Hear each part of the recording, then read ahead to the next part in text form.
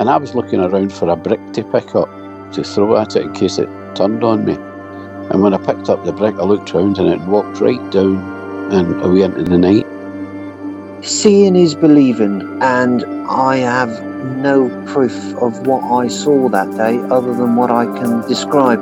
It was huge. It was like the weightlifter of cats. Welcome to Big Cat Conversations. We speak directly to people who've encountered one of Britain's big cats. We also discuss the bigger picture. I'm Rick Minter, and thanks for joining me.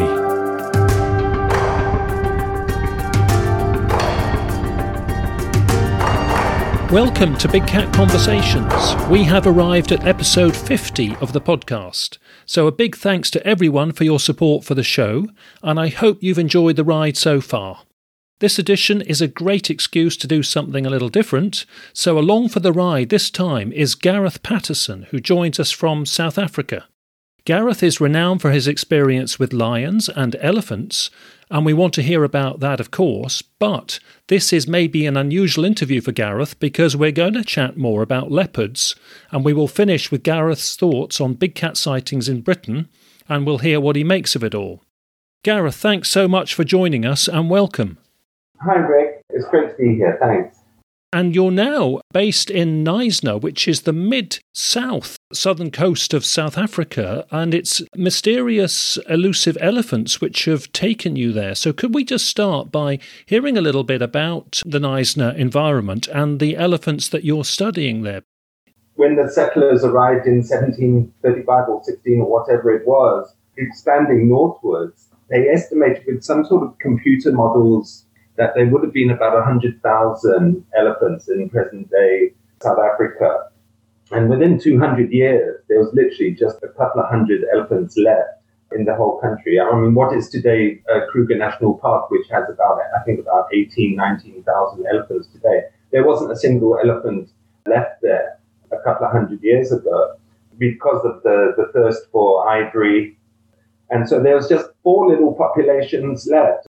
Few little refugees populations moving across from Mozambique. There was the Tembe elephants. There's the Addo elephants, which is about 350 kilometers north of where I am.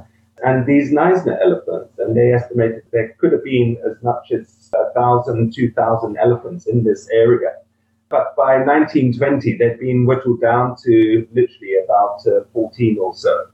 And it's always been an enigma that you've got these elephants here, and that people like to regard them as being sort of like refugee elephants that are hiding away in this 600 square kilometers of very dense forest.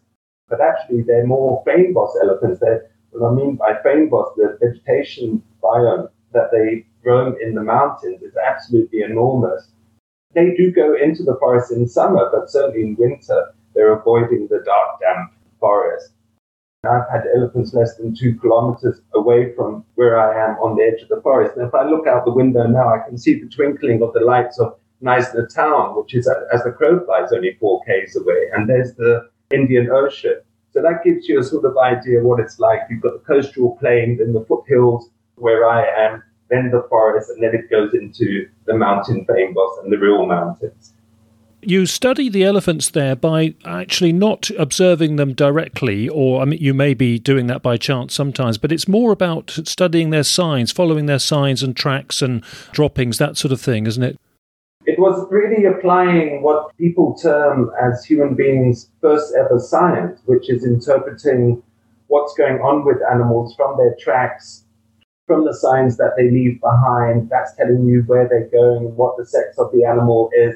But even that here is very, very difficult because of the substrate of the ground here. It's very, very hard. Often you can be walking on a forest track and turn around and you can't even see your own tracks. It's so compacted. And then if the elephant's on the road and it's a damp day, then you've got a fair chance of picking up the tracks.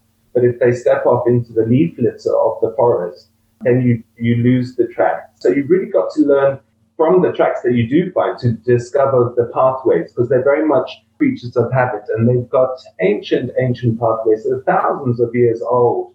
They're literally walking in their ancestors' footsteps, and then employing the cutting edge of our science today, being analysis of DNA. elephant dung, or rather the surface of the elephant dung, is very, very rich source of DNA. And I worked with a world-leading conservation geneticist called Dr. Laurie Eggert. Back in 2002, 2003, she had just discovered a way that you can actually do a census of elephants based on the DNA. And then that gives you, obviously, the individual animal, as well as its relatedness to the others that you find in the census. So I was employing like two spectrums of science there to try and work out how many elephants there are. Yeah. Local people initially thought there were very few, or many people thought there were very few, but you found more than were initially reckoned, which is good news, but of course it's still a very modest number. It's a very modest number. The conservation authorities back in those days, they thought there was just one old elderly female and it was a functionally extinct population, and she was about 65 years old and she disappeared in about 2000. And still to this day, the conservation authorities, they've gone back to that story, but now it's not this 65-year-old female as the last female. They have one out there that's 45 years old that they regard as the last Neisner elephant, which is a bit odd because 20 years ago, the matriarch was only meant to be the last one. So, this one has either popped out of nowhere or was 20-something years old when the matriarch was around. So my findings are very contrary to the authorities here. The DNA, I did it twice. The first time round, I think it was 35 samples that I took. You've got to get very fresh droppings, preferably 24 hours or earlier old. And first time round, I think we collected 35 samples. From that, we got 5 females, which was fantastic. And at the time, we knew of at least 3 bulls. From the field work, the footprints of the bulls are just so much larger than the females. In fact, a 25-year-old male elephant's footprints is already bigger than a cow elephant. So you can tell the difference there. And we knew of 3 bulls. We knew of births. And then we did it again in 2009. That was fantastic because we got the same 5 females, which showed that they're still out there. Plus, we got a 6th female that we didn't get the first time round. And that's why I like working with DNA, because it very much gives you a minimum figure. And we missed the bulls. Both times round, we didn't get any bulls. So it gives you very much a minimum figure to work on. Amongst those individuals you've got DNA for, how many do you think you've actually visually seen yourself, Gareth? There's a cow, and she was hanging around with a young bull. Her name was Strangefoot. So I saw her, and this, what I call the young bull. I did see a mother and a youngster twice, actually, now I think about it. The one time was quite extraordinary. I was just out walking my dogs from where I am. You're covering 22,000 kilometers on foot, doing all this research in the forest. And I'm just out walking my dog one late afternoon. From a distance, I couldn't believe it. I was bringing out the binoculars. I thought it was just shadows, but it was a cow and her calf. And actually, my girlfriend at the time, Francia, and we actually just stood there for 20 minutes watching. It was unsurpassed viewing of Neisner elephants. We just watched them until the sun was getting too low. And I saw that cow and that calf on another occasion. But Strangefoot, the reason why I call her Strangefoot, just tell you quickly, is that she had the most unusual and unique footprint. It almost looks like a patchwork quilt, as opposed to the normal creases and everything of an elephant's foot. This was almost like clumpy. So for the last 15 or 20 years now, her tracks have stayed exactly the same. So I can identify her. The only difference is that it's got larger as she's got older, because she was about 15 when I first got to know her. Yeah, just shows you, doesn't it? Chance encounters happen, whether you're on the case or walking the dog or whatever. Yeah. Make the most of it, I guess. We're going to have to move on to lions, I'm afraid. It's so frustrating to have to cut you short on a key topic, because I know it's a priority. But just quickly on elephants, the key books are The Secret Elephants and Beyond the Secret Elephants, is that right? And we can find them at your website, garethpatterson.com, is that right? Yes, on Amazon. to get the book, and it's available as an ebook and in Southern Africa as a print book as well. Okay, and before we get on to lions, your work and career is sort of documented and highlighted on your website, and it is garethpatterson.com, isn't it? And your 10 plus books are all there for people to see and scan. Yeah, there's a book and documentary section and photos. A lot of people know you from taking on the baton from Joy and George Adamson of Born Free fame. And of course, you became very attuned to lions, working with individual lions. And what's the special ingredient, the sort of magical essence of communing with lions? It's almost like predestined, because as a young game ranger and guide and researcher back in 1983 in Botswana, it's called the Tuli Bushlands area. Part of my duties as a ranger was to get to know about the lion population there. Ecotourism was only just starting. Previously, it was cattle. The lions were very, very shy. The elephants were terribly traumatized. It was very, very bad poaching in those days. And so I got to know and slowly habituated to me and vehicles in general, the local lion population there. I was seeing the effects of trophy hunting and poaching on lions in that little population. It was about 59, 60 lions in that area. In the first 2.5 years, that population was almost halved because of poaching and trophy hunting. So that, all those years ago, made me realize what a vulnerable species the lion is. And that's also reflected that when I wrote my first book, I think it was 88, about those lions, they were estimating back then there was about 250,000 lions in the whole of Africa. And today we're talking about 15 to 20,000. So from 250,000 down to almost like 90% drop in my working life. It's crazy. And to answer your question, that gave me a grounding on lion behavior. I got to know those lions very well, particularly one male, a very big male called Kidaki. And he was almost like my lion father. He taught me a lot, and his pride taught me a lot.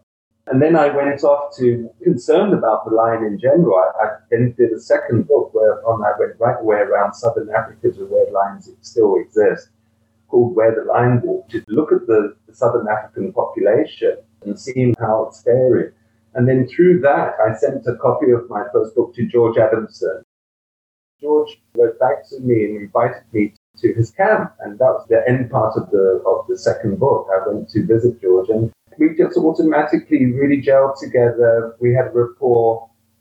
I think he could recognize my sort of lioness, like I could recognize in him. I think, some of us, there are spiritual animals. We all got a spiritual animal, and so with George and me, it's lions. And then a year later, George invited me to work with him and after him. He said, I'm 83 years old now, I'm long in the tooth, I want someone to take over. And I decided not to because of all sorts of, I was there for about 6-7 months. There was work permit problems, there was no funding coming in, and all sorts of things. So, and I just had a calling to return back to the Tuli. I really wanted to continue with the study there. And I wrote a book about my time with George. And no sooner I finished the book, then I received a call to tell me that George had been murdered by poachers.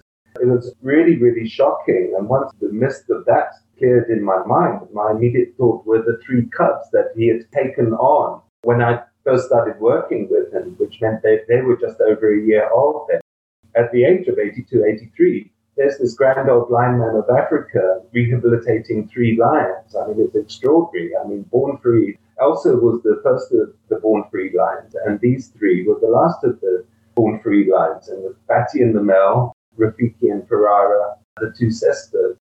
Richard Leakey had become the head of Kenya Wildlife at the time.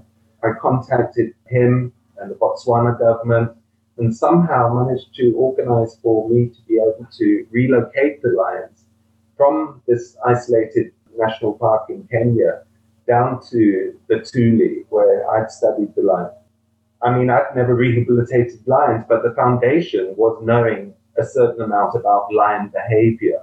And that's what the Tuli lions had given me, really. That was the cornerstone of me rehabilitating these 3 young lions back to the Pride. And then I was living with them every day for 8-12 hours a day out in the wilds. Initially, I'd bring them into a small, not small enclosure, but an enclosure at night until they were big enough and they could stay out at night. Just about every day I was out there. Just became a human member of the Pride and everything that goes with it.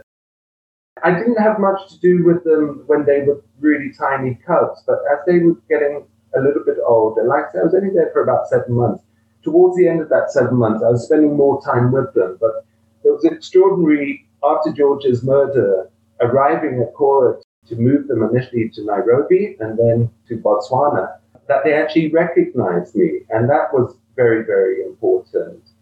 Again, it's all behavior. We were a unit. We were out there in Botswana, staking out our territory. And that was a real irony. The exact place where I chose that chunk, ironically, because of poachers. They had eliminated lions from that portion of the reserve. So therefore, it was a vacuum area, which you very rarely get. And because there wasn't free movement of other lions coming into the area, so there was this vacuum, and that was absolutely ideal for my lions, because you can't take 3 orphaned lions and just plonk them and do your rehab within another lion's territory, because the new ones you're bringing in are going to be very quickly killed or chased out or whatever. But there was this lion vacuum that we could fill, and that's what we did. And in the end, their territory was probably about I'd say a chunk. I mean, it was 120 square kilometers, their territory, once they're older and they're holding their territory. Yeah, initially, to guide them, being taller, obviously, than them and seeing things from afar further than them, because it's quite scrubby bush there. At least I could see impala and kudu at more of a distance than them. And on occasions, as soon as I saw prey ahead of us, then I would crouch down, and they immediately clicked that meant that there's some prey ahead of us. And so they would look at me and then look very intently, and then they would see the herds of impala or herd of kudu or whatever it was, and then they would then start their pincer movements, very elaborate pincer movements that lions use when hunting. Remember, on one occasion, I came across a herd of impala and I crouched down, and Rafiki saw me, and they went off left and right with pincer movement. And Batian, I don't know if it's a boy thing or what, but he didn't know what was going on. And I literally had to take his great big head and literally point it in the direction of the impala. And then as soon as he saw them, then he clicked, and then he joined in with the hunt as well. It's almost like telepathy with lions. It's almost like pre-organized amongst themselves who's going to make the kill when they're using these pincer movements. Impala are going to run in one direction as the lion comes out, and then someone's going to hop out from nowhere and then grab the impala or kudu or whatever. And on one occasion, they had decided amongst themselves it was going to be me who's going to make the kill.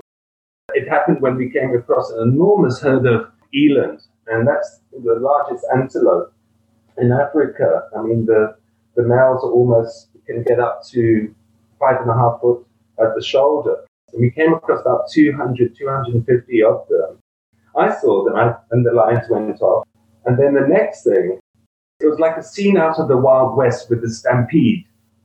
All of a sudden, there's just all these eland running straight in my direction. And we always say in the bush, there's never a good tree when you need one to get up. And I was at a very stubby little mapani tree, barely taller than me, next to me. And I just pushed myself next to that, and I had eland literally within touching distance running past me, and the dust and all that sort of thing.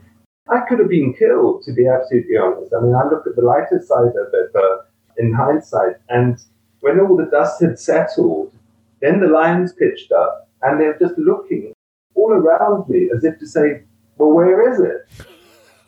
Where's the kill?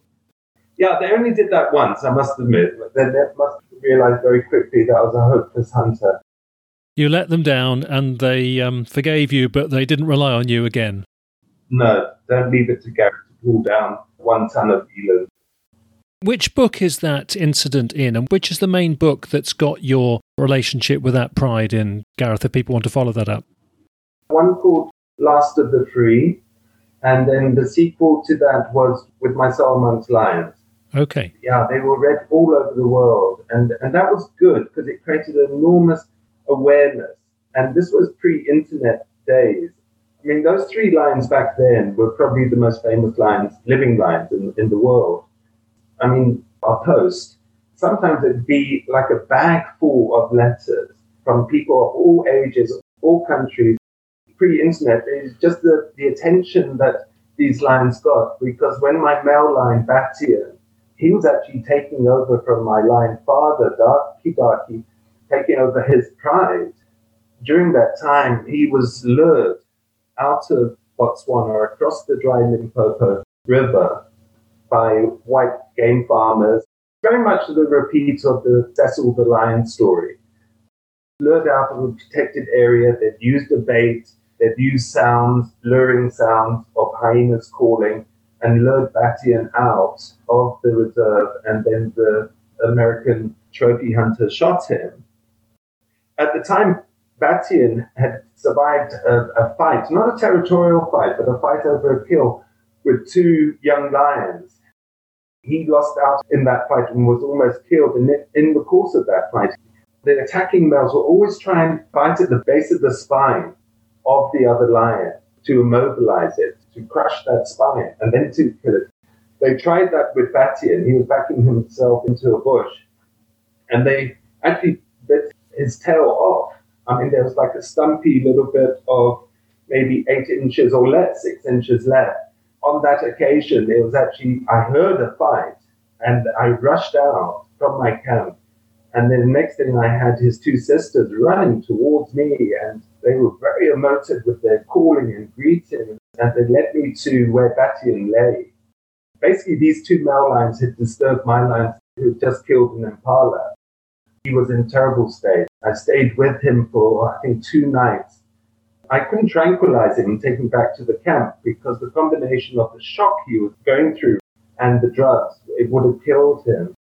It was weeks and weeks later, he made a full recovery, was hunting by himself. It was incredible. And the healing capacity that lions have. And just when he was taking on leadership of another pride, Darky's pride, that's when he was lured out. When the news went out about his death, it was unbelievable, the human reaction to that all over the world. Just hundreds and hundreds of letters from all races, all ages of people worldwide. Just created so much awareness about, how damaging trophy hunting is to lions, as we're seeing all these years later now. And that was before social media. Exactly. All the letters came in, literally physically. No email. Batian lives on, and they all live on. It's a small lion population there. And from time to time, might go to the websites of the game lodges or whatever. There's been some lion research going on. And actually, the lion population there is actually over a far larger area now because it's a transfrontier park encompassing a portion of Zimbabwe, Botswana, and ironically, South Africa, because South Africa was such bad news for our Botswana lions. But that's actually been incorporated into the Mapungubwe National Park. And it's where 2 rivers, the Limpopo and the Shashi, join together. And that's actually the joining portions of 3 portions of South Africa, Zimbabwe, and Botswana.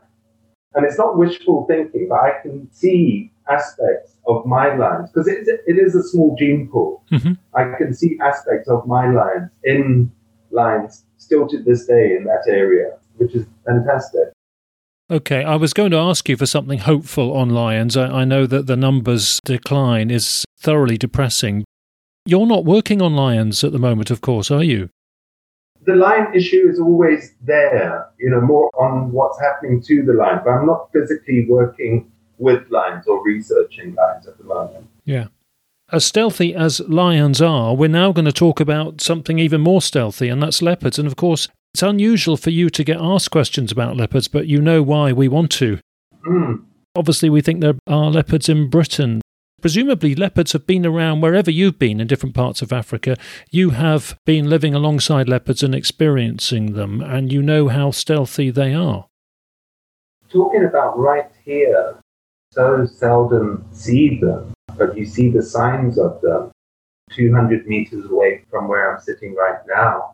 A Malawian friend of mine who works here, 3 weeks prior to this incident, he actually came up to me and said to me, Gareth, if I ever stumble across a leopard, what do I do? And I said, well, whatever you do, just don't turn and run, just stand your ground. I said, these leopards are very shy here. They more than likely just move away. And then 3 weeks later, he was walking at night from a place here to the gate. We've got an electric gate at the end of the farm. As he was walking along, there's a spotlight over the gate. And as he was walking along, approaching the gate, he was just going into his pocket to get the remote to open the gate. And suddenly, out of nowhere, a female leopard, who I knew her mother, that's how long I've been here, came out behind this walling and sunk to the ground. I saw the spoor and everything the next morning, he showed me. And she sunk to the ground about 5 meters away from him. And the reason why she had just showed herself and just instead of just being invisible, which she would have been, but she showed herself because she had, I think it was 2 quite small cubs, I think maybe the first time out of the nursery side with her. He heeded my advice. He stood still. He said it was 5 minutes. It was probably far shorter amount of time. And then she called to the cubs, and then they came out, and then she got up, and then they just walked across the road. It's only about 3-4 meters wide or whatever, and then down an embankment and were gone. But I mean, obviously he had got a huge shock, and that gate is about my height, so that's about 6'1". And that night he didn't use his remote to open that gate. He actually cleared that gate and then just ran for almost a kilometer down to where he lives on this farm here. It's what adrenaline can do. If she hadn't shown herself, he wouldn't have known. And I think that's the majority of the cases here. I've had an occasion in the Fynbos, and I had a leopard come out from, like 2 meters away from me, actually leaping away. They've got so much confidence in their camouflage. On another occasion, I was walking down a dry riverbed in the Tuli. It was late in the afternoon. There was probably about another maybe 15 minutes or 20 minutes of light. And I was holding my rifle on my shoulder, so I had the barrel. I was holding onto the barrel with the stock on my shoulder. I had some people with me. And I saw in this dry riverbed, there's bushes and stuff in the riverbed itself. And I saw something move, caught my eye from, I don't know, maybe about 40 meters away or something like that. It could have been anything. It could have been a mongoose. It could have been anything.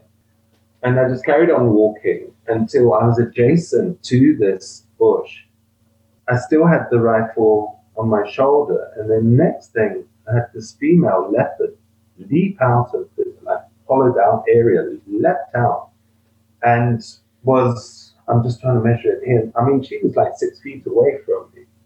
And I just shouted at her. I mean, I didn't even have time to get the rifle down or anything. I just shouted at her as loud as I could, make myself look as big as possible. And she bounded away. And then I realized what is very similar to my Malawian friend Homix, actually, now I think about it, because I looked into this bush, the hollowed out area, and there were 2 little cubs, and I think their eyes were still closed. And they were right there, right next to me. So again, I mean, if she hadn't had cubs, then she could have just stayed there. I wouldn't even have known that she was there at all. I think one of the most dramatic situations that I've had with leopard was with George's lions in Botswana. And they were reaching the age that, lions and leopards are great competitors. Leopards have an opportunity to kill lion cubs, and lions will kill leopards. Obviously, the leopard are going to eat the lion cubs, but lions aren't going to eat the leopard. They're killing them because they're competing predators. So we were walking along, and they're reaching the age, they're maturing into young adult lions at this stage. And it was, from a behavioral point of view, it was an extraordinary thing, because I saw Batian with his nose almost to the ground, and he seemed to be trailing something, and I thought this was odd. And I went up to him, and there was leopard spoor, very, very fresh footprints of a leopard. So people, I think, underestimate actually the sense of smell when it comes to these big cats. And he was following the footprints by scent, and it led to what we call a shepherd's bush, which is quite a low tree, maybe about 10, 12 foot high, with a very dense canopy. He went up to them, and before we knew it, there was this big male leopard leaping out of that relatively small tree and stumbled, and it hit the ground. And then it was just chaos, because all three lions just went after this leopard. And they caught up with it in a riverbed, dry riverbed. And then, I don't know for how long, the fight took place. And it was really hot. And we were in a sort of bowl. And the snarling and the noise of the lions and the leopards, it was just echoing across the land. And I kept out of sight. I mean, that leopard was having a terrible day. It's been attacked by three lions. It doesn't want to see its even worse enemy, man. So I kept out of sight. Most of the time on a bank of the riverbed. The fight went on for a long time, and then at one stage I thought it was mortally injured because it was laying on its back in the riverbed. And I saw that Ferrara, one of the sisters, that she had been scratched on her face. I called her up to me, trying to keep out of sight on the riverbank. And she came up to me, and I actually gave her water, and she drank from my hand. I had the rifle next to me, and then I caught something in my eye, and it was the leopard coming for me. It was 25 meters away, and it covered that ground in a flash. At that stage, Ferrara was sort of behind me to one side of it. All this happened in a split second, and the next thing, as this leopard is about to leap onto me, I had this golden shadow of Ferrara arching over me, across me, and slammed into the leopard and pulled it down that bank, and then more fighting and all the rest of it. And I moved away. Ironically, I didn't have a camera on me. I actually walked all the way back to my camp to go and get a camera. When I came back, I didn't know if the leopard was dead or alive or what was going on. So when I got to the vicinity, I called to the lion, and I think it was Batian the male and Rafiki came out, and they seemed to knew what I wanted to know. They were like bodyguards, one walking on one side, one walking on the other side of me, and they were leading me to this dense area of bush. And then I could see a portion of the leopard's body was dead, and I walked up to it. I went to pull it out. And extraordinary, actually, because then Batian actually did the same thing. He actually put his paw on the hindquarters of the leopard, and as I was pulling it, he actually pulled it out of this bush that they dragged it into, a big male leopard.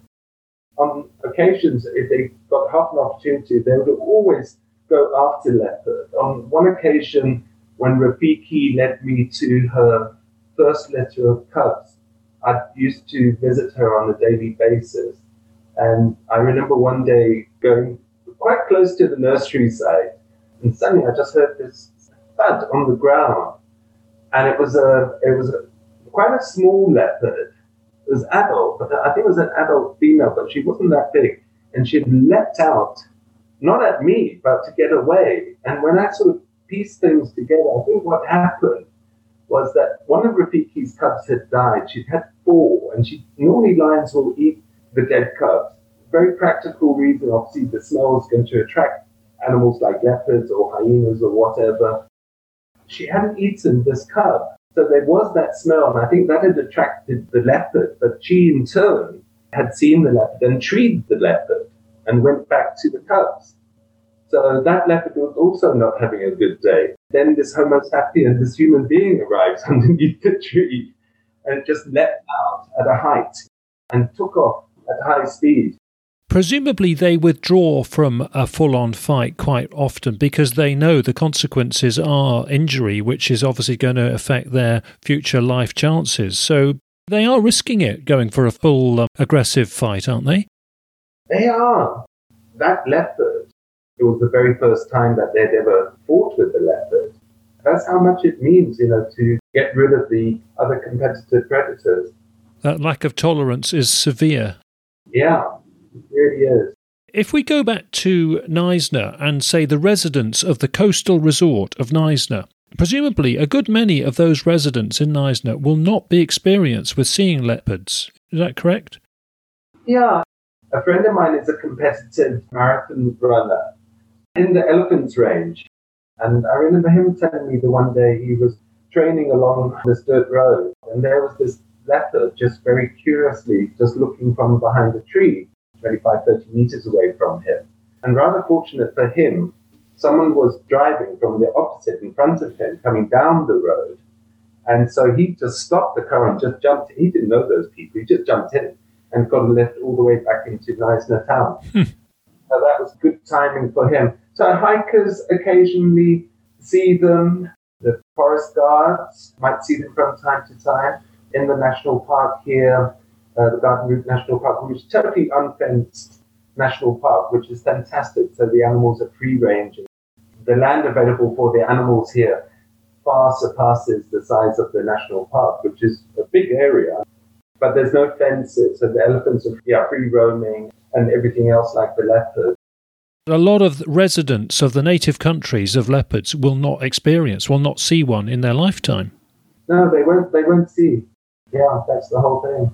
No, sightings, they're not common. I mean, in the national park, from time to time, I've got trail cameras out. Other people might get some really nice footage. What will interest you, Rick, is that strange reports of melanistic leopards down here, which is odd when you think where they occur in Africa, which is like the Aberdares in Kenya and an area in Ethiopia. So right here on the southern tip, we've had some quite reliable sightings. In fact, a colleague of mine, again, he had a property on the edge of the Neisner Forest.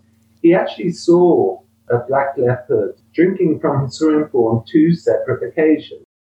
So you hear this from time to time. In fact, right on the Indian Ocean, on the shoreline, fishermen at night, they hear something, and reportedly leopards taking their catch even as well. But so far, no one's been able to photograph these black leopards. But it's very curious why they're here. They're leopards, but why we have this recessive melanistic. Well, it's just a colour morph that's going to occur rarely in amongst the spotted population, isn't it? And of course, where there are 2 adults, they breed on black. That's the intriguing factor there.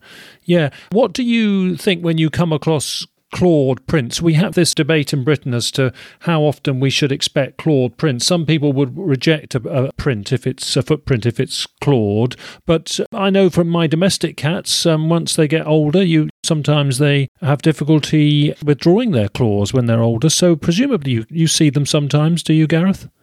Over here, it becomes very noticeable when, for example, they are on a wet pathway, a wet road, in mud. I mean, they're using the claws for traction when the ground is muddy. That's when you see the claws coming out. But also, to an extent, when they're running, I think I've noticed as well, when you see the spoor where they're running along, you might see an indentation of the claws there. But more on the moist ground, that's where I see. And when it's really muddy, I mean, the whole print gets so elongated and spread out. I mean, they're trying to keep literally on their feet, so they're using everything to do that.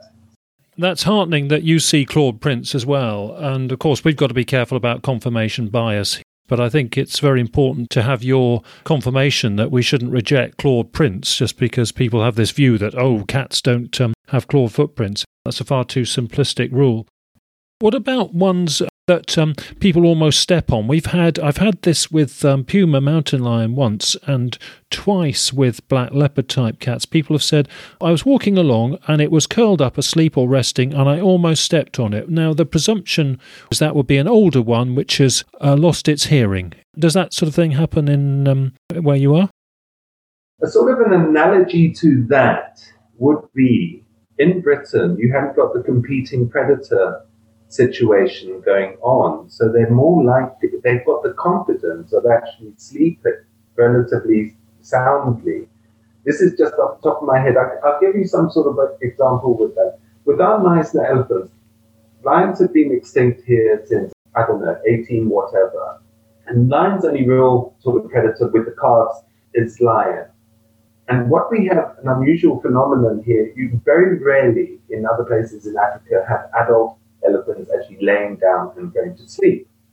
And we've had on multiple occasions here, whether it's me coming across the imprint of a whole elephant fast asleep in the fynbos. You can see where the tusk is in the ground. They sleep with their head on the upside of the slope, so it's easier to get up. But my colleagues have actually come across elephants fast asleep here, which you would never get in places where you've got lions. They wouldn't. They would stand. The calves might lay down. So maybe you just don't have to be so alert. Or, like you say, it's older ones. Or it could be interpreted as not hearing, but it's more that, how they're so confident of their camouflage. They think they haven't been seen. Yes, good points. We tend to think of them as though super reflective because of their hearing, and they'll avoid situations and they've got super hearing. But you may be right. They may be just confident they're going to be avoided because they normally are, but occasionally they get caught out. Do you ever have any accounts in Britain of dogs actually chasing leopard or going after leopard or getting excited with leopard there? Yes, and it varies, but it's also inconsistent. Sometimes people expect their dogs to be alert to one and they're not. And there's different behaviour depending on the breed of dog. Some dogs are super scared and spooked and drop to the ground or become very submissive and cower behind their owners. And others get very excited and chase and pursue. And normally they don't meet their end. A lot of their owners think, gosh, this is curtains for the dog. But it's normally because I think the puma or the leopard hasn't got the proactive hunting vibe about it. It withdraws and retreats and is treed or normally jumps a fence, and the owner is mightily relieved. So I think we had one incredible situation where two people walking big sort of mastiffs, problematic dogs at dusk on a field, were walking across the field and with their dogs on lead, and what they thought was a black panther, it actually was going to converge, and it actually sat where they were going to cross paths just before they did with their dogs. And it sat down sphinx-like and became statue-like. They actually guided their dogs just away from it, and their dogs didn't notice it. And they reckoned that's its strategy. Well, it just thought, gosh, this is awkward. I'll play statue and see if it works. And they played along with it, and they thought what remarkable intelligent behaviour that was to avoid a scene. And because it hadn't been seen by the dog. Yeah, that's right. The dogs hadn't picked it up in the gloom. And I guess it might have thought, well, if I carry on walking, I'm going to have to run for it. I can probably outrun them, but it's awkward. I may as well play statue. So that's what its strategy was. Yeah, and don't draw attention and just blend in. Yeah, and there's this issue about pursuing. I mean, we've had one railway line inspector who seemed to be pursued and followed for a mile. I think a lot of it is you're just being escorted away, but we never know, do we? But I'd like your perspective on that. They are naturally curious, particularly sub-adult ones have moved away from the mother or whatever, and just pure curiosity. My friend who was running along the road and the leopard was just looking, I don't think it had any bad intent. I haven't heard of any reports of anyone being attacked by a leopard here. Sometimes when dogs go missing here, unfortunately here, baboons aren't very well liked, which is a real shame. There's a lot of persecution of baboons here, which is terrible. Mm-hmm. And there's always this thing, no, baboons kill dogs. And I've actually found baboons to be incredibly tolerant of dogs. I had a little bush dog here called Shushka, and the transient male came walking along. I was outside my cabin. He came along, and my dog was, quite a small little bush dog, and she was just fascinated, and she was just skipping alongside this great big hulking baboon, and he wasn't perturbed at all, Obviously, if dogs go for mothers who have got babies, yes, they will kill the dog then, but almost rightfully so. But baboons get blamed when dogs go missing and it's more likely to be leopard than a baboon, yeah.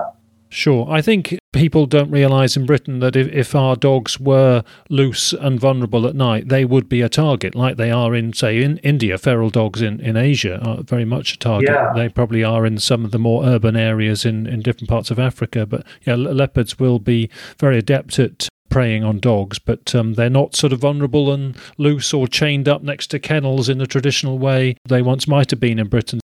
Occasionally, a dog will go missing or come back terribly scratched up and all the rest of it, and attribute to baboons. It was more likely to be leopard.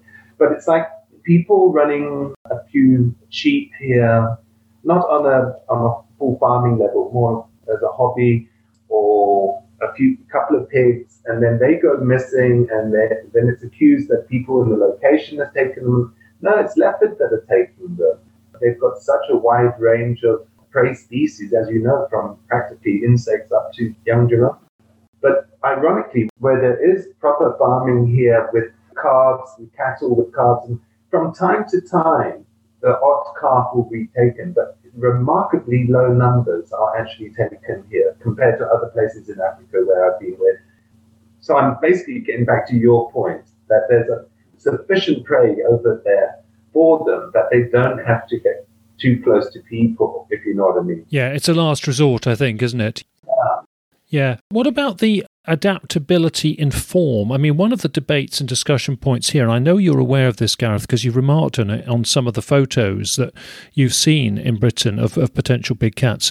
This view that some of us have here that our leopards may be evolving already, several generations on, that they may be that they're a sort of woodland edge type of creature. Maybe the ambush predator thing is partly being stretched to a bit more of a pursuit predator as well. So they're almost got slightly cheetah-like, some of them, and that may be even now apparent in their form. Now, have you seen differences in the form and size of leopards across your experience in different parts of Africa? I think the adaptability of all species is astonishing, and it can happen very, very quickly. And I'll just quickly give you one example. In the Addo National Park, about 350 kilometers from here, they introduced lions a number of years back, maybe about 10, 12 years ago. Now, Addo had a population of buffalo, which with the elephants historically were terribly persecuted. And the buffalo had adapted to be nocturnal in the sense that during the day, they would actually be in browsing country, not grazing. I mean, obviously they're grazers, but they had actually adapted to browse during the day and only at night coming out. Now, they introduced the lions in there. Very quickly, those buffalo reverted back to what buffalo are normally doing, which are out in the open, feeding on grass. And that's just with a very quick adaptation. I mean, for years I've been to Addo, I wouldn't hardly ever see a buffalo, but now you see them more in the open areas because they want to be able to see, because it's just too vulnerable to the lions if they're in the bad visibility in shrubby bush. Yeah, I think I mean that adapting to the countryside, like you said, they are chasing prey over a longer distance. But I also think, again, with the range there, like you were saying, they've got so much deer to feed on there. But also, I think we mustn't forget that they will be preying on things like foxes and badgers as well, Some very credible filleted out carcasses of really of those. We think less so badgers, because badgers, we occasionally see some absolutely prime examples of filleted out badgers, freshly eaten out badgers, which we think are cat related. Doesn't seem anything else would do it here. But badgers, they're feisty animals, and they may be just a sort of last resort on the menu if you're pretty desperate. And of course, they'd be very easy to prey. They're very bumbling when they come out straight out of their sets, and the sets are very obvious where they are. So I guess it is just not a favoured prey item, perhaps, even though they're very abundant. I mean, I remember here coming across an African wildcat. I mean, it was a tiny little example of a kill by a leopard, and the leopard had bothered to... So I had this African wildcat, which is basically like the size of your ordinary domestic cat, a little bit taller. And there it was. It had been cached up in a tree by a leopard. I think they'd go for all sorts of spectrum, as you know. Domestic cats and farm cats and feral cats, just smaller feral cats, they're all on the menu. And all on the menu, yeah. of course, individuals can suddenly get into the habit of getting something a little bit not sort of standard. It's just like some pumas in America will switch to porcupines and suddenly get the knack of getting porcupines, even though they're full of quills and potentially dangerous. But yeah, they're incredibly adaptable. I should be talking about right where I am, because I'm forgetting the obvious. Basically, where I live, there's a whole, maybe about 7-8 cabins that are rented. When people are thinking about renting here, it's always a good idea to tell them, listen, you've just got to keep your cats in at night because they will just go. And if it's not left, it's caracal, you know? Yeah. That's a real factor. Just finishing off on the leopards as well, which might be of interest to your listeners. In the UK, with the situation with your big cats there, coming from Botswana, where you've got the competition between lions and leopards, so leopards will always take the prey up a tree, even if it is an African wildcat, you know, get it away from the hyenas and the lions. Now, no lions where I am and no hyenas. And what I find is the leopards, they don't take their prey up trees here. So they just take them into a dense area and then you just come across the carcass. Yeah, it takes a bit to do that and it's wasted energy. Don't have to, because no one's going to steal your prey. Yeah, it's a rare event here. And of course, even when it happens here, some people claim it could be hoaxing, although sometimes, there'll be no audience to hoax it too. So we do think it's rare here. Some people say, oh, well, it would be instinctive, but I don't think these animals, they're conserving energy is one of their prime objectives. Yeah, well, that's very interesting observation, Gareth. Thank you for that. Yeah. Right, let's get on to the Otung. Now, the Otung is your sort of relict hominoid that we're going to hear all about. Now, some people will find this just too far beyond their spectrum of reality, but I'm afraid, we must get into it. It's an emerging issue, and I think if people have got a culture shock about it and find it hard to accept, they're going to have to hear your case. So, yeah. And it all started with some puzzled and astonished German tourists, I gather. That's right. It seems like these relic hominoids are all over the world. It's new to Western ears, but it's certainly not new to African ears. I mean, people have known about these beings for as long as humans have been here, 200,000 years. They've known about it. And I think it's more of a case that no one has actually really spoken to indigenous people about it. And culturally, people don't want to talk too much about things because they've lost their land, they've lost everything else, with colonialism and all the rest of it. So you keep certain things to yourself and aspects of your culture, and knowledge of what is called here the Otung.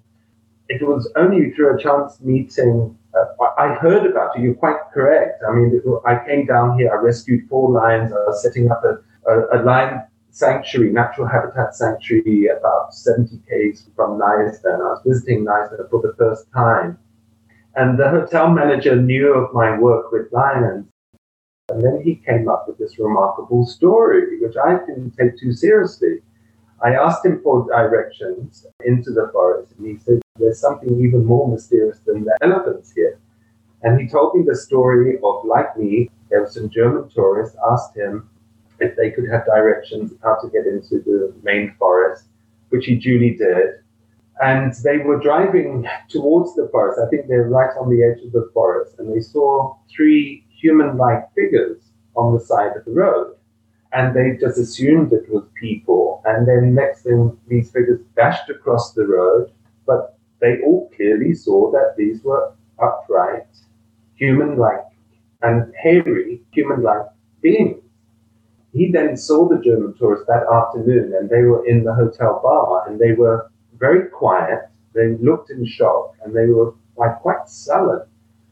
And as a hotel manager, he asked them the logical question, is everything all right? They went on to recount what they had seen. So he said to them, no, look, baboons will stand up on occasion to look around, and I'm sure it was just baboons. And they said, we are very well traveled and very well educated people. We know what baboons were. We saw a troop of baboons earlier that morning. These were bipedal beings. And that was the first time I'd heard about it. That was in 99. So when I came down here in 2001, I was totally focused on the research on the elephant. But more and more, these stories would drift towards me. And one day I was with a forestry scientist in town, Johan. His knowledge of the plants is fantastic. And I was finding out samples of the food types that the elephants are eating were identifying the trees and then the plants. And then out of the blue, he just turned around to me and said, Gareth, in all the time that you're spending out there, have you ever come across an upright, hairy, human-like figure, person out there? And I was quite taken aback, from him as a scientist saying that. And I said, no. And I asked him, why do you ask? He says, no, because over the last 2 years, they've had 2 separate sightings from forestry workers in 2 separate areas of coming across these otang. These people were really shocked. Almost a form of post-traumatic shock disorder that people go, because you've got no point of reference to what this could possibly be. And then, as time progressed, I got to know a very dear lady. Her name was Mrs. Jourdan, and she was probably the last of her generation, of the last of the San, or the Bushmen, as they're often called, of this area. They were forest people, and they had a little settlement, and I became friends with them. And normally I'd stop off there once or twice a week just to chat and tell them what's going on with the elephants and exchange news of the elephants. She had lived in the forest for 60 years. One day, out of the blue, she started talking about this sighting that she had of an otang. I heard it from her many, many times. And what was fantastic recently was that back in 2007, I actually used my video recorder, obviously with her permission, to just record her telling the story, so that I've got it on record. But I never transferred it or made it into a typescript. And fortunately, I'm working on a new book at the moment, and I found this old recording. And it's her talking for 45 minutes about her experiences with the otang. But the main story was that she was doing some crochet or sewing at night in her little house. This is about 30, 40 odd years ago, and her children were asleep. Everything is quiet. This is an incredibly quiet place. You can hear a pin drop here at night. She heard something walking around the side of the house, and there was some sort of metal plate. She would be speaking in Afrikaans to me, and then someone would be translating into English. But I heard this story many times, and I don't know what the metal plate was, but she heard something and she hit this metal plate or stumbled on it. And people generally aren't really walking around at night in these forest stations at night. And then she heard something at the front, and she had a vegetable garden close to the house, within 10 meters of the house. I think she only had paraffin lights on. So she grabbed a torch, and it must have been summer because the window was obviously open, and she looked out with the torch where she heard a sound. And lo and behold, there was this tall male otang.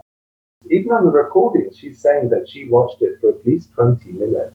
Quite interesting what she described, because obviously the otang had the torch being shone straight at it. Now he wanted to see around the light, so she would imitate how he's trying to look around this beam of light to try and see her. And then it heard something, and then it dashed away, and then a truck came by. These beings will run in front of vehicles at night. I've been in a vehicle twice on occasion, on 2 separate occasions. But getting back to Mrs. Jourdan, and she's a tiny little lady, about 5 foot. She almost dared herself in a sense that she opened her kitchen door after it went to just shine around in the trees and round about to see if she could see it again. And she said it was just this strong smell. They've got a phrase for it in Afrikaans, but I forget. But translated means it smelled like a sweaty horse or a worked horse. It was such a pungent smell. And then I don't think she got much sleep that night, but at first light, she went out to the vegetable patch, and there was the footprints. She had always known about them. She had seen the footprints. So the forest people, they know about them, but she had never seen one.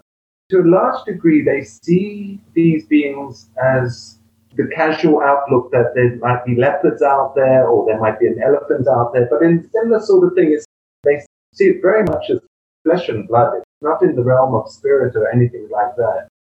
They describe them as people, these Otang.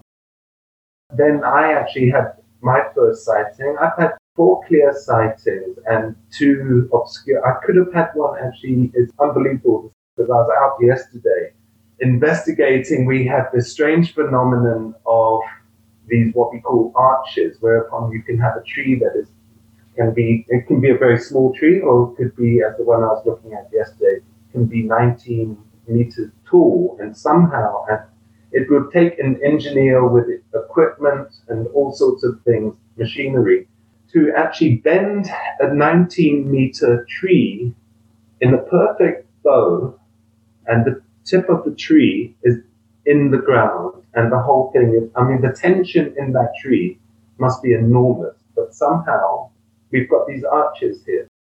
We don't know what's doing it. It goes against natural law. I'm contacting specialists in plant diseases, all sorts of things to try and find out what's going on here. Most of the time it's an alien species, it's Australian blackwood that you've got plantations of here. And we've had signs of these Otangs near these strange structures. We're going into more depth about the structure. I've got a lot of work to do on them. It's a potential field sign of an Otang, presumably, you think? What we find, and the elephants react very, very badly because they still harvest. Sometimes they harvest indigenous trees here, unbelievably. That's so sad. You can term it, they mined the forest. Millions of yellowwood trees ended up being, literally millions of sleepers for the railways as the country developed. It was a battleground out there against nature. And what I find is that the elephants react very badly to when trees, be it in plantations or indigenous trees, have been harvested and they stack the trees up. I've known or even put them on a stand, and I've known the elephants to break down that stand or to roll the logs over on the ground. They get upset, and it makes sense because they're such intelligent creatures. Yeah. Not only did they know those trees individually, their parents knew those trees. Those trees are hundreds of years old, I know individual trees, and little me, only 20 years here, know individual trees. Imagine the knowledge that elephants had. So we find that the elephants react to the harvesting of trees. They will knock over log loaders and tractors here. That's the only time we have conflict with the elephants. They're reacting to the harvesting team's equipment. They will puncture great big tractor tires. Yeah.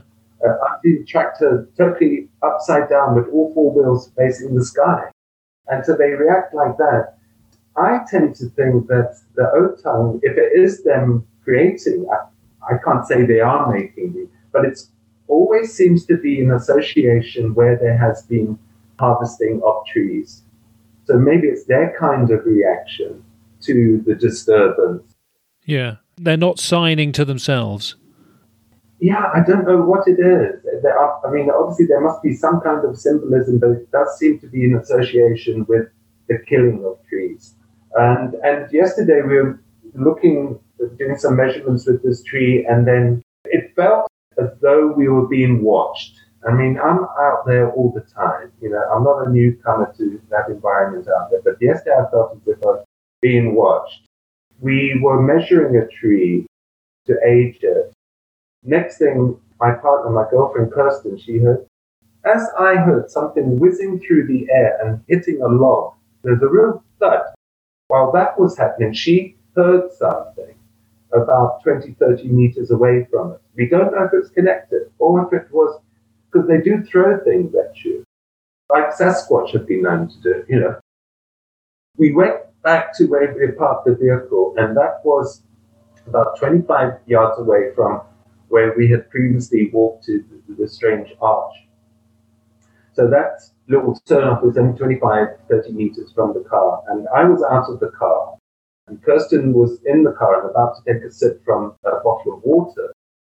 And we both heard it at the same time. Now, I'm standing up, so I'm not in the car. She was in the car, but with the door open. And we both no one could have missed it. You just heard this. And I could get the height because I was standing up at where this height was coming from. And it was like my height. I could just hear this. First thing went through my mind was a person and we've got a problem. Yeah. Because someone's sneaking, if anyone's going to be anywhere, they'd be on the road in the forest, not lurking around in the thick vegetation. And we both heard this movement and the dashing away of bipedal. And that same spot a year before, I do a thing called the Secret Elephant Forest Experience, whereupon I take very small groups of people out into the forest and the Fynbos guests. I take them out. And a year before, almost exactly, I was with two German friends of mine. And we'd stopped at one point.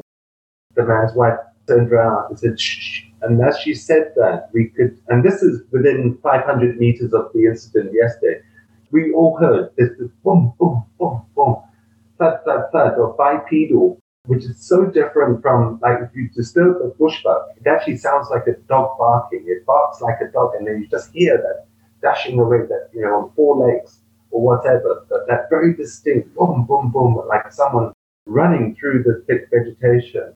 That happened almost a year before. So, yeah, maybe it sounds crazy, but I think there's a lot to be learned from them being out there, and it's getting more serious attention. I'll give you another example. I launched my book, Beyond the Secret Elephants, which tells about the Otam. I had a local launch at the local bookshop here, and it's a small bookshop, about 60, 70 people. The place was crammed. Afterwards, when I was signing books, first of all, the extraordinary thing was a lady came up to me and asked, would I sign her book? She thought she was coming to a book launch about the Meisner elephant, not realizing it was Otam. And then she recalled how 20 years ago, when she was a teenager, she was riding on this road where I live. But she was a passenger, I think her boyfriend was driving, and they, late at night, teenagers, whatever, messing around. And they turned the bike around, slowed down. As they slowed down to stop, in the headlight, all of a sudden there was an Otam right there. And there was a bike coming up some distance behind them.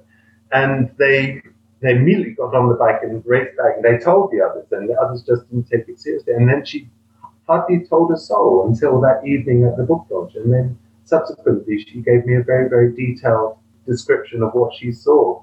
Yeah, so you become a release for it. Exactly, which people need. I've had two different 80-year-old ladies in opposite parts of the country. The one is a friend of mine, and she's in her 80s, and we sort of know each other, and she read the Beyond the Secret Elephant, and then she said, Gareth, I must tell you what happened to me when I was a teenager, and with her parents, 60-odd years ago. She was in her parents' car, they're driving through a mountain pass, and she saw with her parents an Otam run onto the road and ahead of the car for a couple of minutes. When she told me, that was the first time in 60 years that she'd actually told someone. And then another older lady in the Drakensberg, north of here, also read the book and contacted me, and she also saw one.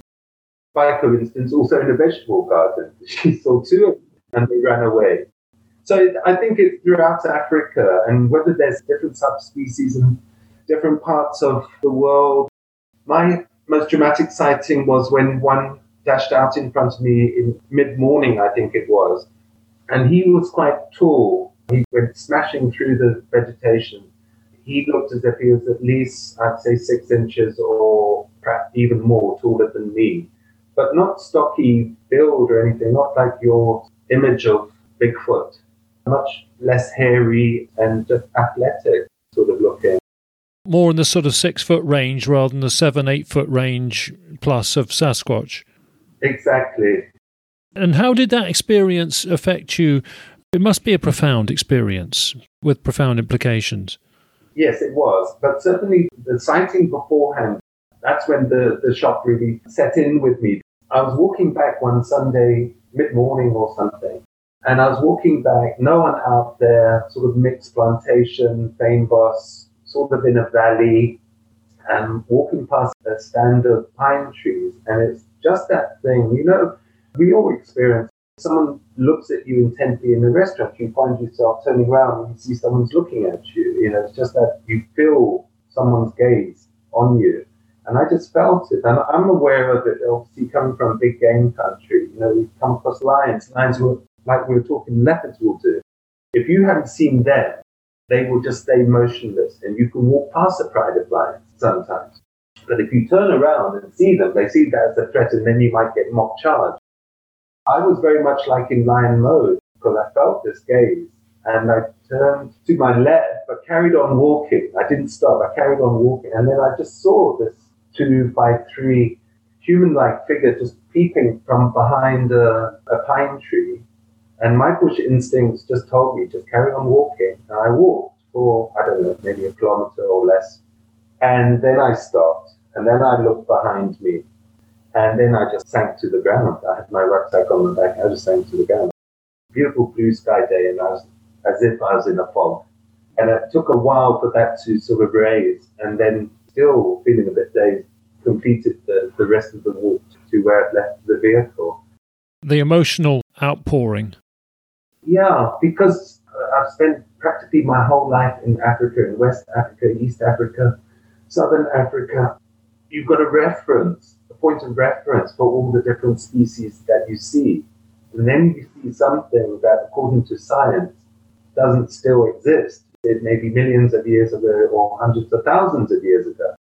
But then you look into it more and you start educating yourself, and you realize that if we are the only humans left on Earth, type of human, that's actually a very unusual thing, because in the history of hominoids, there's always been different species, as we know in Europe, Neanderthal, Denisovans, Homo sapien. I mean, you could have 3-4 more species coexisting on the landscape.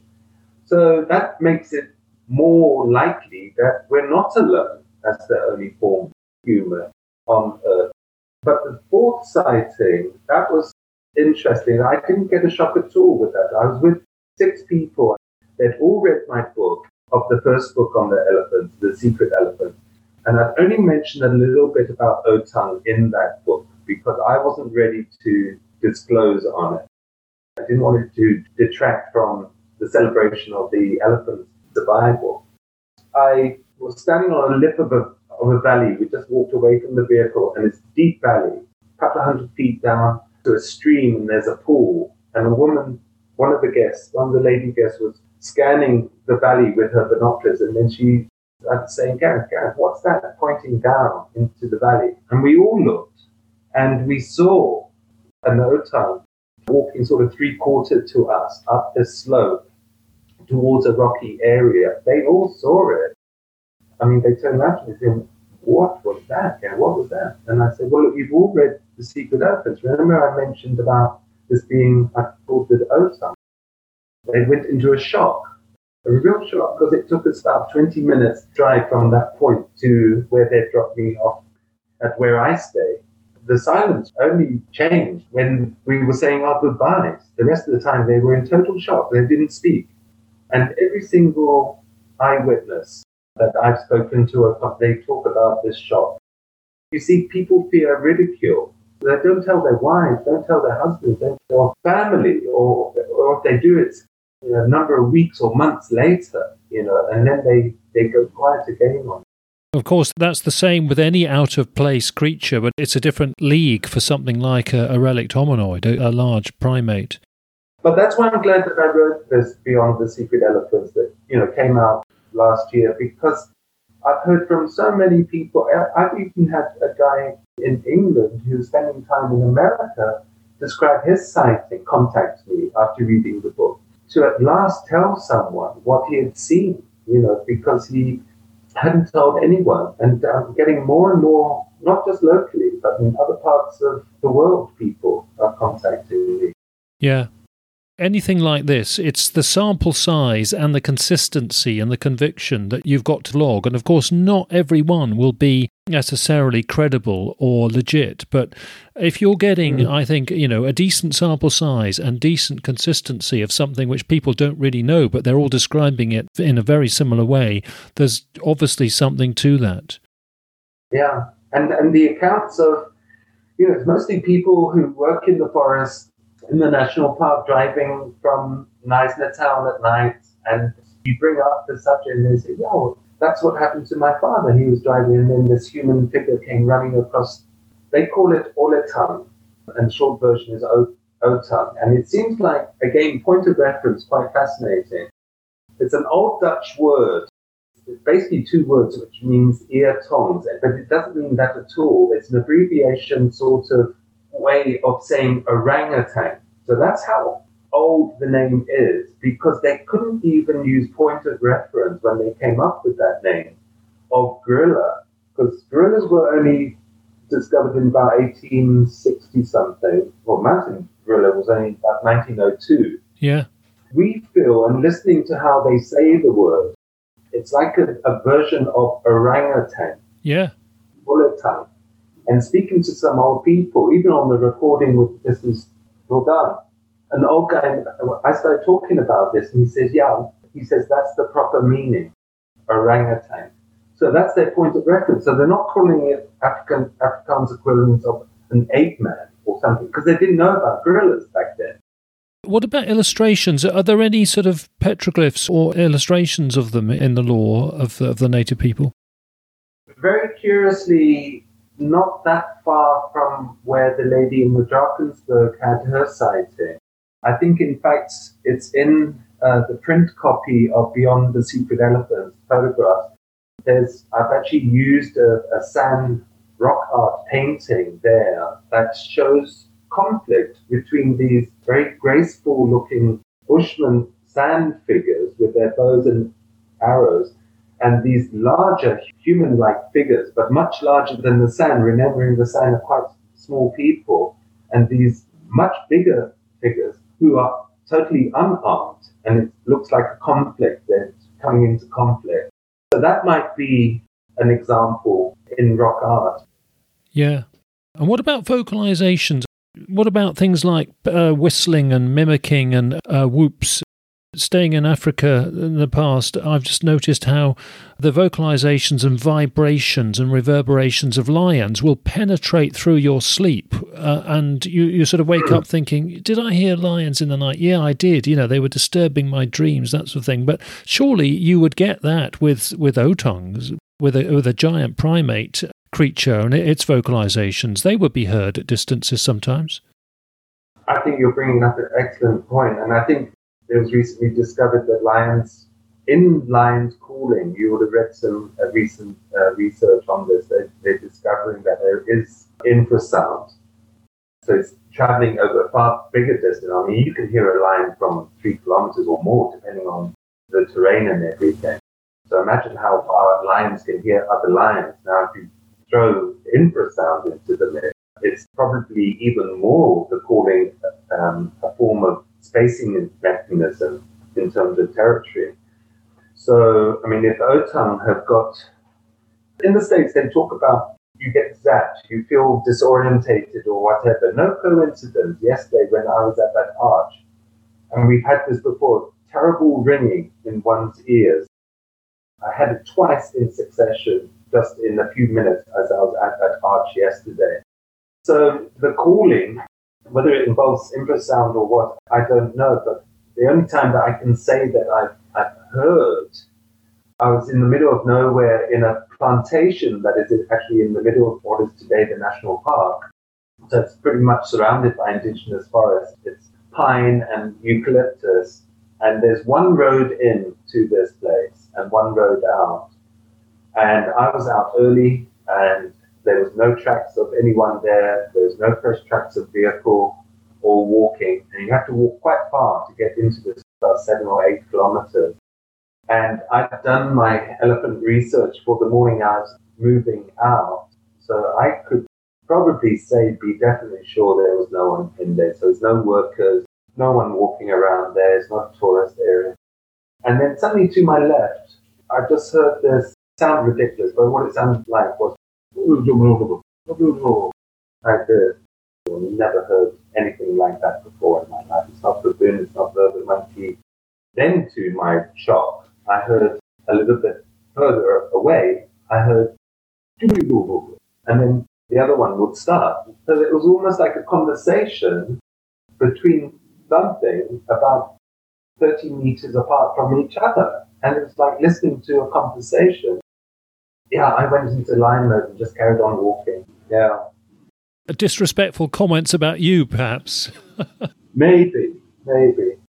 I've heard you say what a hostile environment some of the habitat is near you, but also it's full of edible plants and it's full of medicinal plants. So it would be, for a creature like the Otang, it would be a very favourable environment, particularly if it's difficult for us humans to penetrate as well. It ticks a lot of boxes for a giant primate-like creature that wants to stay hidden.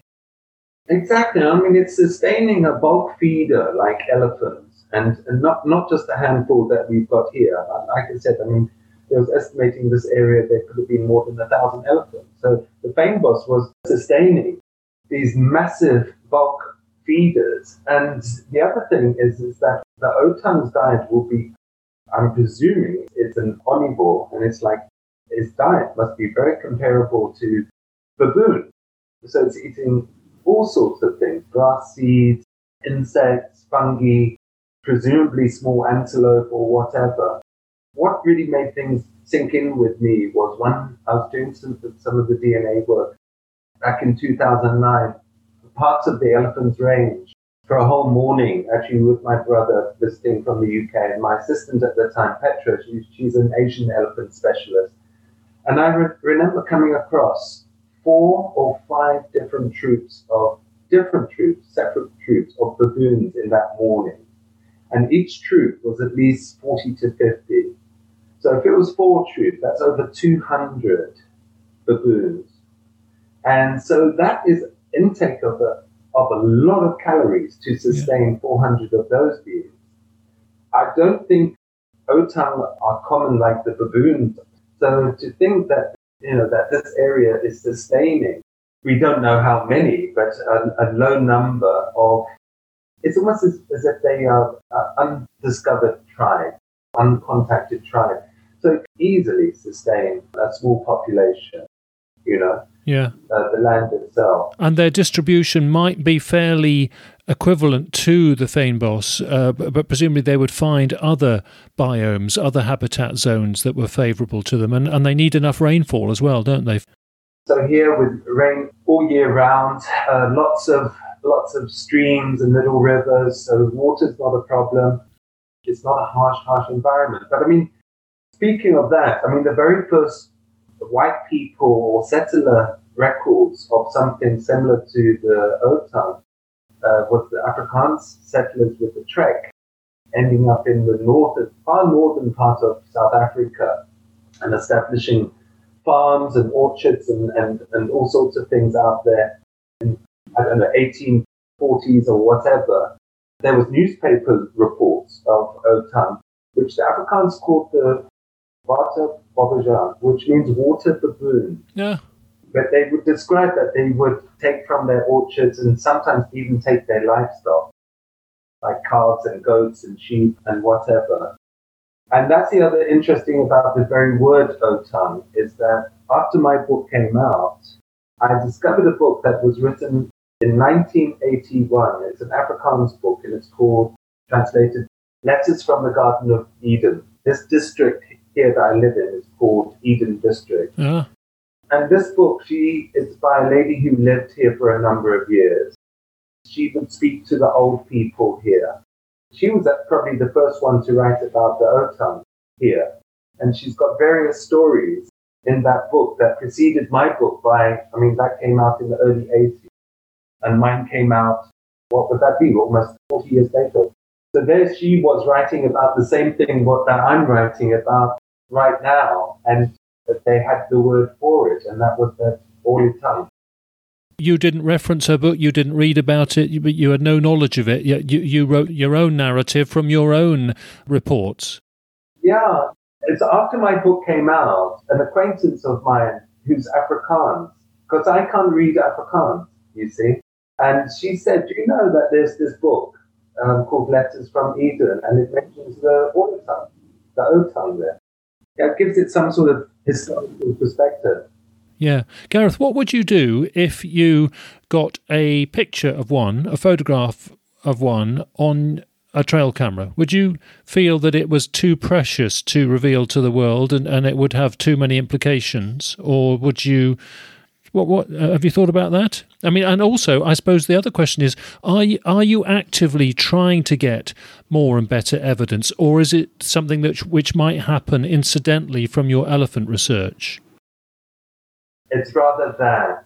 I am investigating the arches and things like that, but I'm not on a search. I don't need the evidence. I've seen, what I've seen.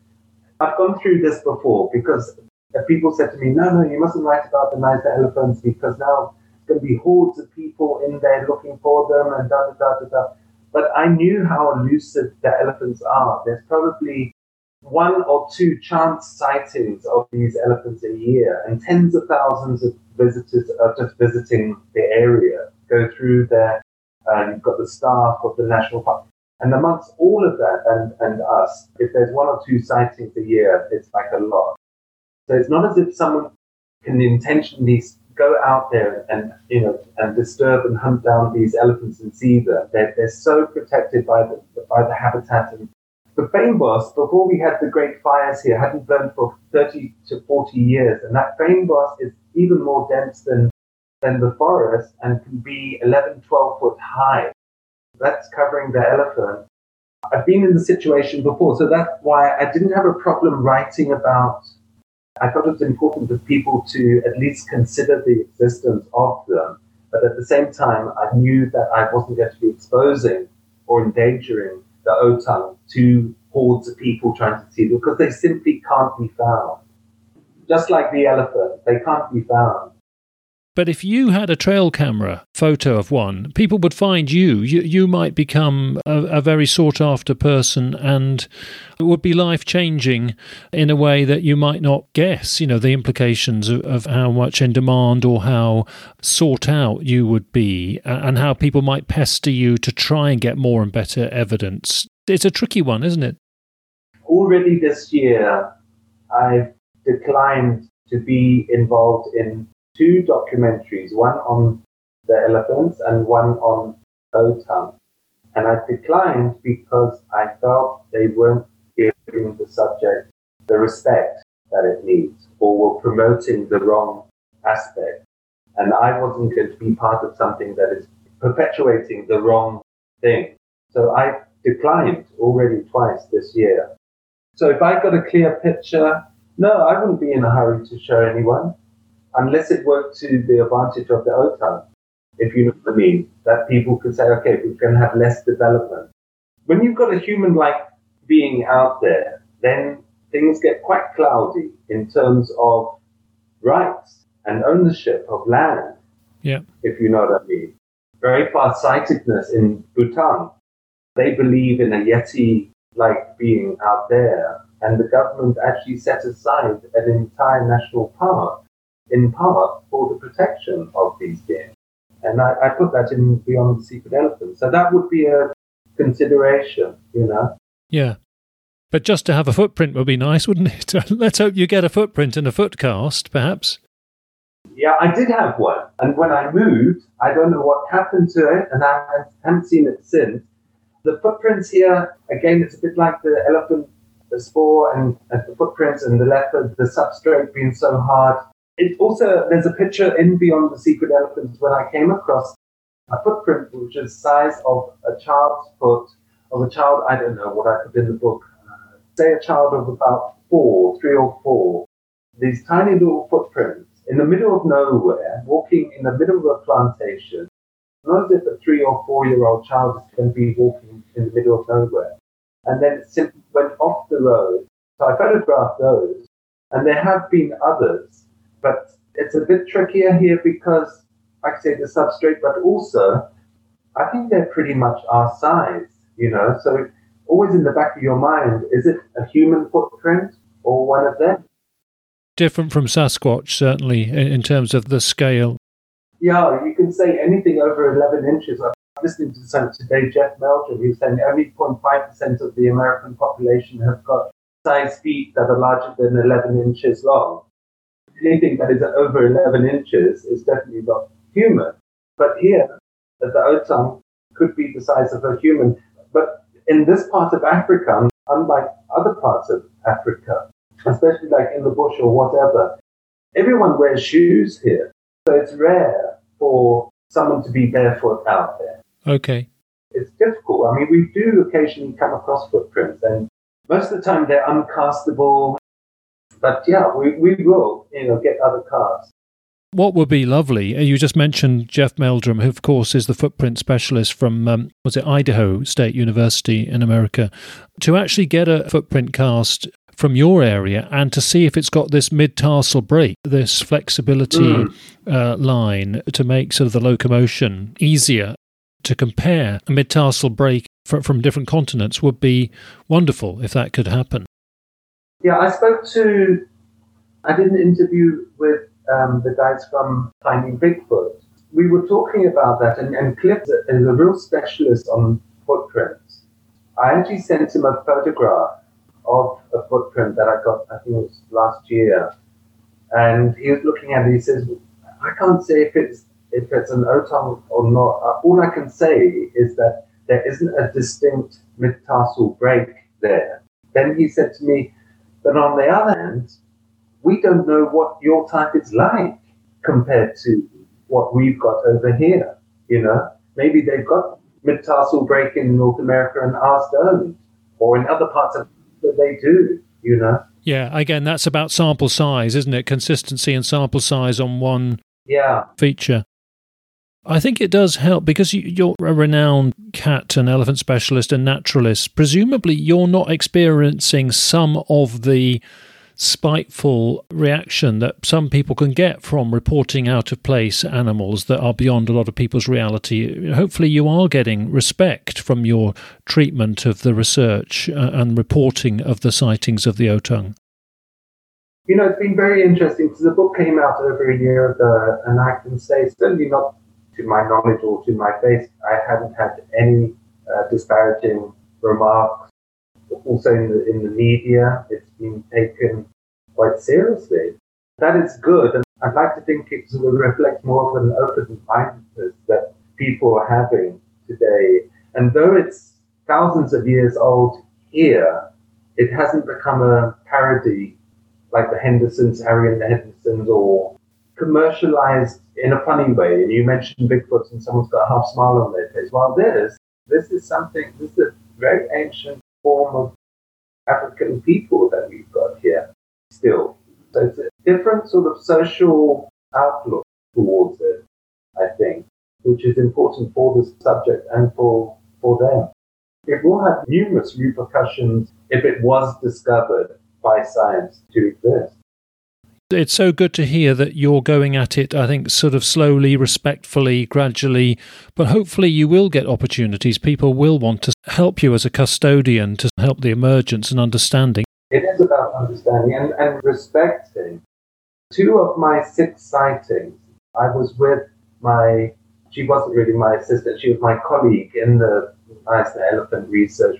She did a whole year with me. My friend Petra, she's an Asian elephant specialist, and she focused on human-elephant conflict mitigation, all that sort of thing. So she's a very knowledgeable person on elephants.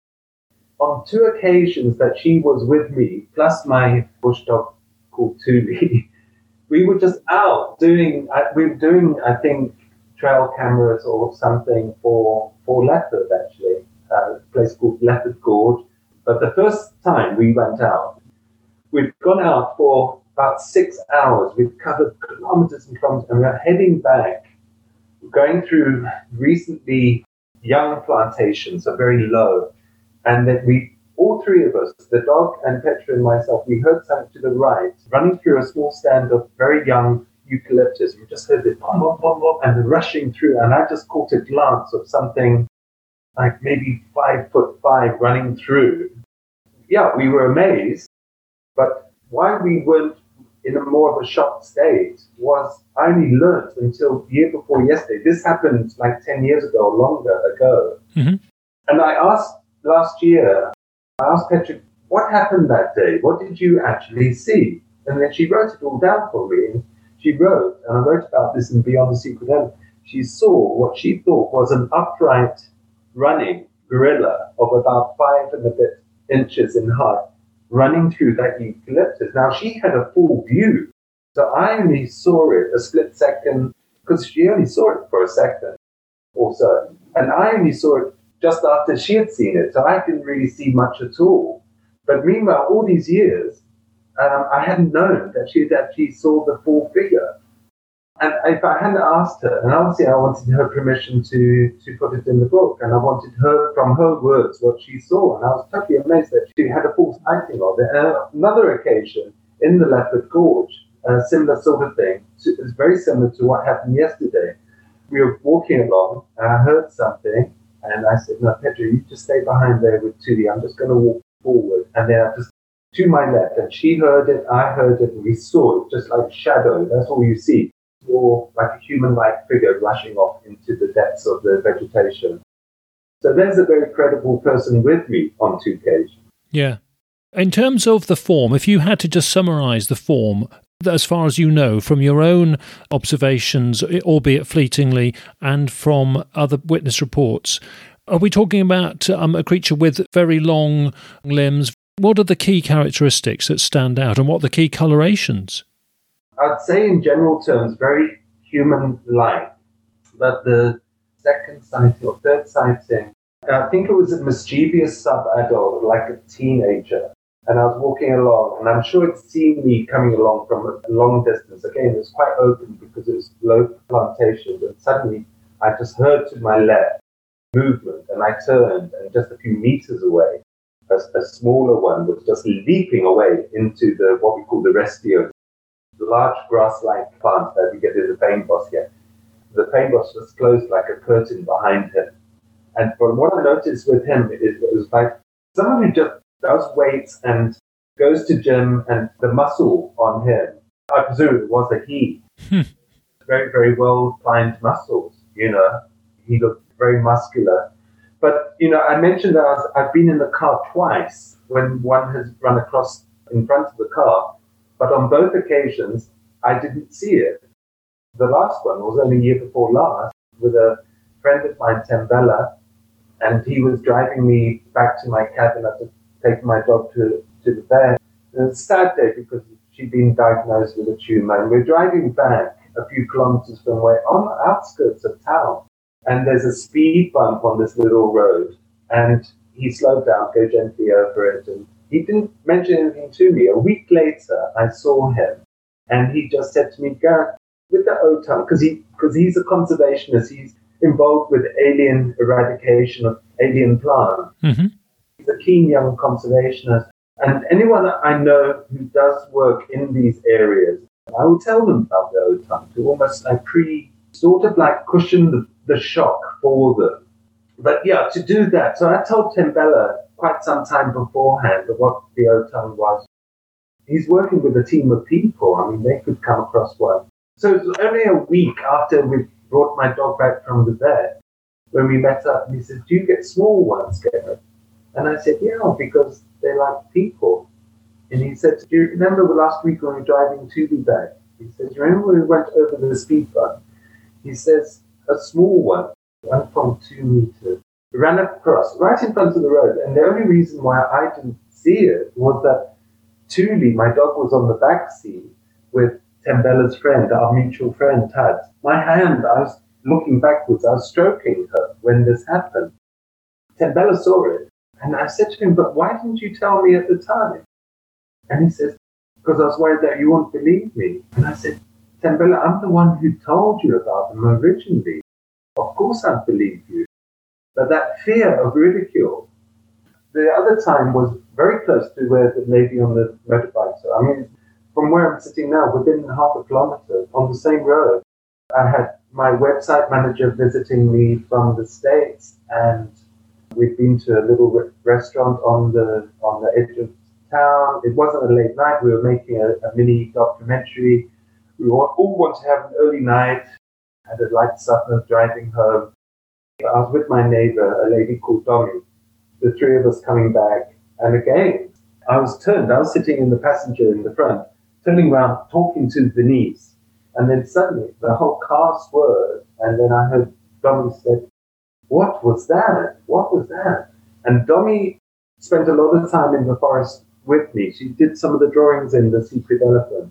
So she knew all about the otang. And then to not alarm my friend in the back, I turned around and said, no, don't worry about it. Dommy saw it. Maybe it was a leopard or something. I mean, I can't tell her, fresh from America, what it might have been, on that dark night. So she was staying in my cabin, and I went up to Dommy's cabin. After I dropped Bernice off, I went to Dommy's cabin to see if she was all right. I went into the cabin, and then she sat down and told me what had happened.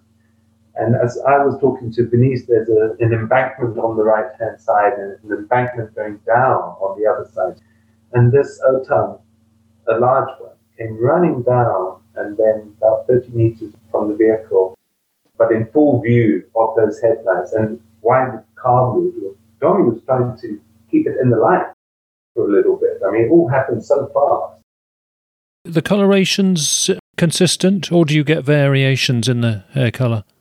That's interesting because she was describing a sort of brownish beige.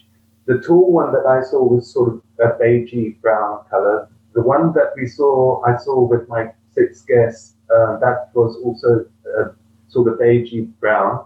But where the difference was what I think was a young male. He was quite dark, and I saw him close up, admittedly for a very, very short time.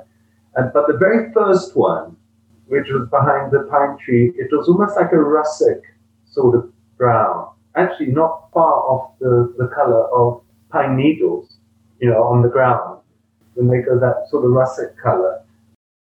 If you had to describe a Sasquatch from the American reports, it's almost like a sort of half a weightlifter, half an American footballer stature. It sounds like the otang is more like a very strong gymnast structure. Yeah, that's good. Like a gymnast, just a very fit person. It's not as if they're covered in very thick fur. First of all, it's not fur, it's hair. It's not that thick, but they are covered in it. Yeah. With it, rather, yeah. Yeah. We're really getting our money's worth from you, Gareth. Anything else you want to say or reinforce about the otang before we leave that subject? We've become so removed from the natural world that we almost see the natural world as almost a foreign place in our eyes. With COVID, it's sort of like a humbling thing because we're realizing that we're just a single species on this earth. No better or no worse than any other species. All of that can carry on perfectly happy without our species, but we can't carry on without nature. It's the water we drink, it's the food we eat, it's the air we breathe, and we need to think about that, and that's what brings otang. They're living sustainably, unlike us. Yeah, and I think it's interesting the response you get when people will accept that there's large undocumented cats, alpha predators, roaming Britain, and when people will accept there's a mystery sort of primate in South Africa. A lot of people's first reaction is, well, it's heartening that there's something that we don't understand and we can't document and we struggle to record. With all our endeavours and equipment and resourcefulness, we simply can't catch up with everything in nature, and people think that's good and positive, and I think that is a nice lesson, isn't it, that we stay humble in this as we understand nature a bit more. Exactly, and that's why I get mildly annoyed with the conservation authorities here with SANParks, that locally in Knysna, that they did a long project with trail cameras, trying to use trail cameras as a means of doing a census of the elephant. Trail cameras have given you a pin-eye view of what's going on, really. They feel that from their results, there's only one elephant out there that I was telling you about earlier, which is not the case. I mean, I receive reports I see for myself, different size spoor, different size dropping. Fundamentally, there's something wrong about saying that there's only one out there. After all we've done, we've slaughtered thousands and thousands, and this little group of survivors still out there, and they're doing fine. There's something fundamentally wrong in saying that something is finished. And also that only trail cameras are the master of the evidence and what we should understand. And I say that as somebody who's desperately keen to get more large cats filmed on trail cameras in Britain, but I realise that it has got its limitations and the equation is much bigger and much more complex. I battled for about 2 years here to get my first picture of a leopard. And here I am in its natural habitat.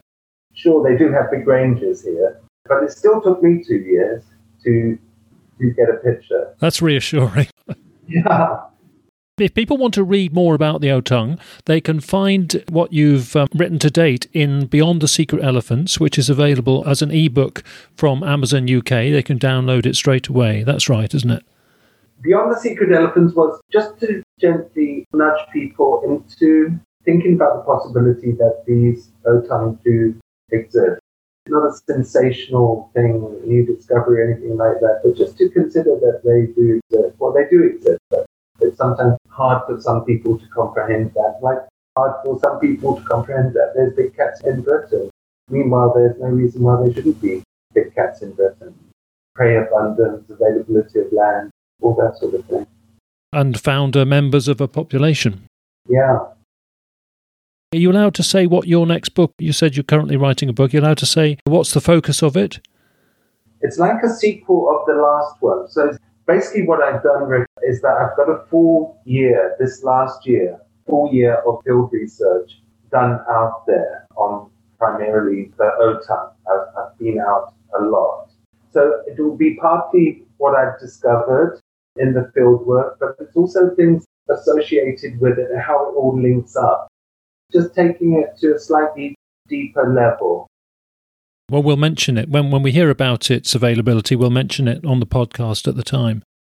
Great. I think it's time to thank you and to remind people to look at GarethPatterson.com for follow-ups.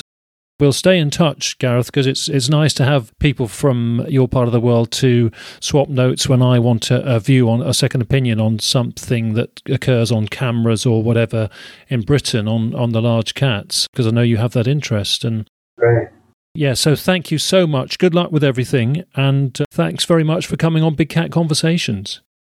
No, it's been an absolute pleasure. Thanks ever so much, Rick, and keep up the good work that you do. Will do. All the best, Gareth. Thank you.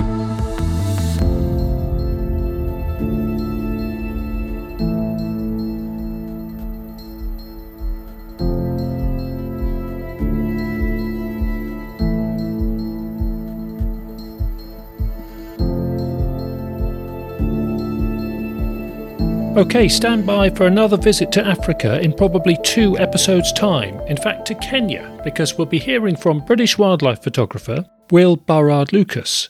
He managed to film a black leopard in Kenya. We'll learn how he worked with the local people to set up his equipment on the right trails and secure his prize of several wonderfully clear views of that particular black panther. So that and much more about filming big cats and elusive wildlife with Will Burrard-Lucas very soon. On our website, there are some snippets and a video clip about Will's work and his book on the Black Leopard Project, so you can see those on Big Cat Conversations, and they're at the top of the references and links page. Okay, it's been a marathon episode, and we did previously say we'd have a British guest as well, hearing about his nighttime encounter from his hammock in the dead of night.